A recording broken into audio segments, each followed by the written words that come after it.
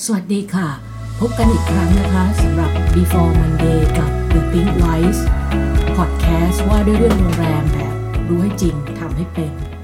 สำหรับวันนี้ก็เป็นสัปดาห์แรกของเดือนมิถุนายนนะคะวันอาทิตย์ที่7วันนี้อยากจะมาชวนคุยในเรื่องrecovery phase นะคะของโรงแรมหรือระยะการฟื้นฟูโรงแรมของคุณว่าจะเป็นแบบไหนดีหลังจากสัปดาห์ที่ผ่านมานี่ก็มีโอกาสได้เข้าฟังเว็บบินาหรือสัมมนาออนไลน์ทั้งไทยทั้งเทศไป 3-4 งานนะคะก็เห็นประเด็นที่ทุกคนมองเห็นกันไม่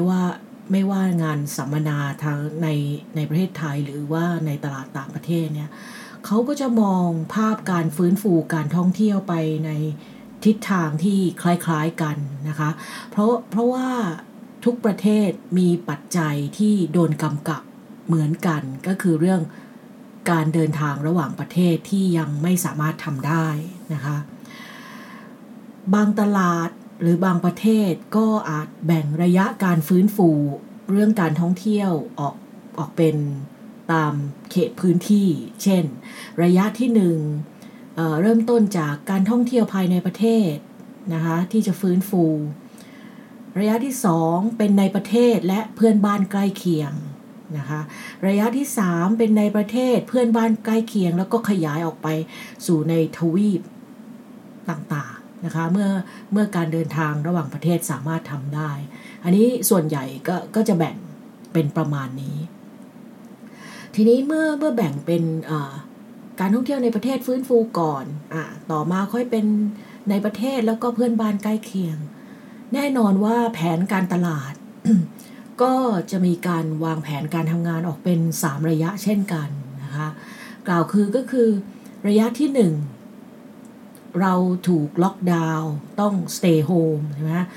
ปิดประเทศต้องอยู่ที่บ้านอยู่บ้านหยุดเชื้อเพื่อชาตินะคะเพราะนั้นการตลาดหรือกิจกรรมในช่วงนี้ก็ส่วนใหญ่ก็จะเน้นเรื่องการอัปเดตข่าวสารความคืบหน้าต่างๆไปจนถึงการเตรียมพร้อมอบรมพนักงานนะคะหรือให้พนักงานไปพักแล้วก็เป็นอบรมออนไลน์ก็แล้วแต่นะคะแต่ถ้าในด้านการท่องเที่ยวแห่งประเทศไทยเช่นในตลาดอังกฤษสำนักงานการท่องเที่ยวลอนดอนก็มีการส่งข่าวสารเกี่ยวกับเมืองไทยสถานที่ต่างๆไปยังหน้าแฟนเพจการท่องเที่ยวประเทศไทยเช่น Amazing Thailand Fan Page นะคะซึ่งก็มีชาวต่างชาติติดตามกันอยู่พอสมควรรวมถึงการส่งข่าวไปยังทัวร์ออเปอเรเตอร์ Travel Agent นะคะแล้วก็ยังมีการเปิดระบบออนไลน์เทรนนิ่งออนไลน์ให้กับ Travel Agent สามารถเข้ามาเรียนรู้ทำความรู้จักประเทศไทยมากขึ้นนะคะมีตั้งแต่สถานที่ท่องเที่ยวที่น่าสนใจแต่ละเมืองมีจุดไหนที่เป็นจุดนำเที่ยวนะคะการวางเส้นทางท่องเที่ยวเชื่อมโยงระหว่างเมืองหลักเมืองรองและแต่ละเมืองมีความน่าสนใจในด้านไหนบ้างนะคะเพื่อให้ Travel Agent สามารถเข้าใจเมืองไทยมากขึ้นเมื่อตลาดสามารถเปิดได้ก็จะขายเมืองไทยได้อย่างคล่องแคล่วนะคะระยะที่2เป็นเรื่องการสร้างการรับรู้แล้วก็สร้างแรงบันดาลใจหรือ awareness and inspiration นะคะระยะนี้ก็จะมีภาพสถานที่ท่องเที่ยวสวยงามต่างๆในบ้านเรานำเสนอให้กับ Travel Agent แล้วก็นักท่องเที่ยวที่เดินทางท่องเที่ยวเอง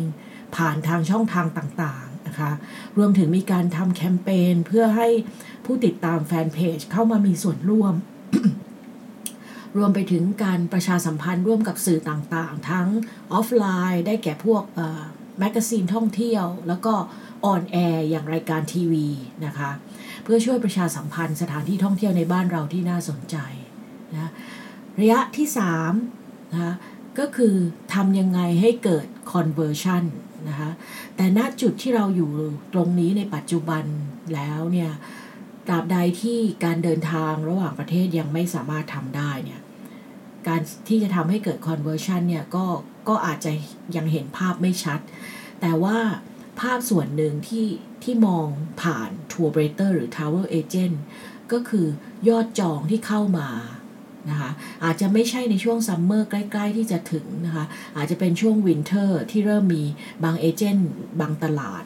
มีบุ๊กิ้งเข้ามาอยู่ในมือแล้ว 30% 40% นะคะแปลว่าช่วงฤดูหนาวนักท่องเที่ยวในต่างประเทศยังมั่นใจว่าเขาจะกลับมาเดินทางได้อีกแต่จะเป็นการเดินทางระยะใกล้ในประเทศที่อยู่เป็นเพื่อนบ้านใกล้เคียงกับเขาหรือ long haul ที่มาถึงในทวีปเอเชียอันนี้เราก็ต้องคอยดูกันต่อไปนะคะสิ่งที่อยากให้ตั้งข้อสังเกตก็คือเรื่องการตั้งราคานะคะจากบทสัมภาษณ์ทัวร์เบรเตอร์รายใหญ่ในหลายประเทศเนี่ยเขามองคล้ายๆกันว่าราคาไม่น่าจะเปลี่ยนแปลงมากนะคะอันนี้มองในแง่ราคาที่ทำสัญญากันล่วงหน้าและที่เขากำลังจะพิมพ์เป็นโบรชัวร์หรือแคตตาล็อกสำหรับปี 2021 ที่จะออกมาเนี่ยเขามองว่าราคาในปีหน้าซึ่งฤดูกาลเนี่ยมันจะเริ่มตั้งแต่เดือนพฤศจิกาปีนี้เป็นต้นไปเนี่ยเขามองว่าราคามันจะไม่ได้เปลี่ยนมากนะคะอาจจะใกล้เคียงกับราคาเดิมหรืออาจจะลดลงแค่นิดหน่อยนะคะในแง่ออฟเฟอร์ต่างๆก็เหมือนกันหลายทัวร์เบรเตอร์ก็มองว่าไม่น่าจะมีอะไรเปลี่ยนแปลงมากเช่นกันนะคะเขากลับที่จะเน้นในเรื่องประสบการณ์ของลูกค้าที่ให้ความสำคัญในเรื่องความปลอดภัยด้านสุขอนามัยมากขึ้นนะคะรวมถึงความชัดเจนในเรื่องกฎกติกาต่างๆสำหรับนักท่องเที่ยวที่จะเดินทางเข้ามาอย่างประเทศไทยเมื่อสถานการณ์ดีขึ้นด้วยนะคะสิ่งที่ดูแล้วเนี่ยน่าจะเป็นข้อกังวลใจแล้วก็น่าเป็นห่วงมากที่สุดสำหรับบ้านเราก็คือรายได้จากการท่องเที่ยวในบ้านเราในภาพรวมของทั้งประเทศไทยเนี่ยกระจุกตัวอยู่กับนักท่องเที่ยวต่างชาติอันนี้เชื่อว่าทุกคนทราบดีถ้าเราย้อนกลับไปดูตัวเลขในปี 2562 ที่ผ่านมาเนี่ยด้วยจำนวนนักท่องเที่ยวต่างชาติกว่า39ล้านคนสร้างรายได้เกือบ2ล้านบาทมันแปลว่าพอร์ตโฟลิโอของรายได้จากการท่องเที่ยวเราเนี่ยมีการกระจุกตัวสูงมากกับตลาดต่างประเทศแล้วมันแปลว่าอะไรมันแปลว่ายิ่ง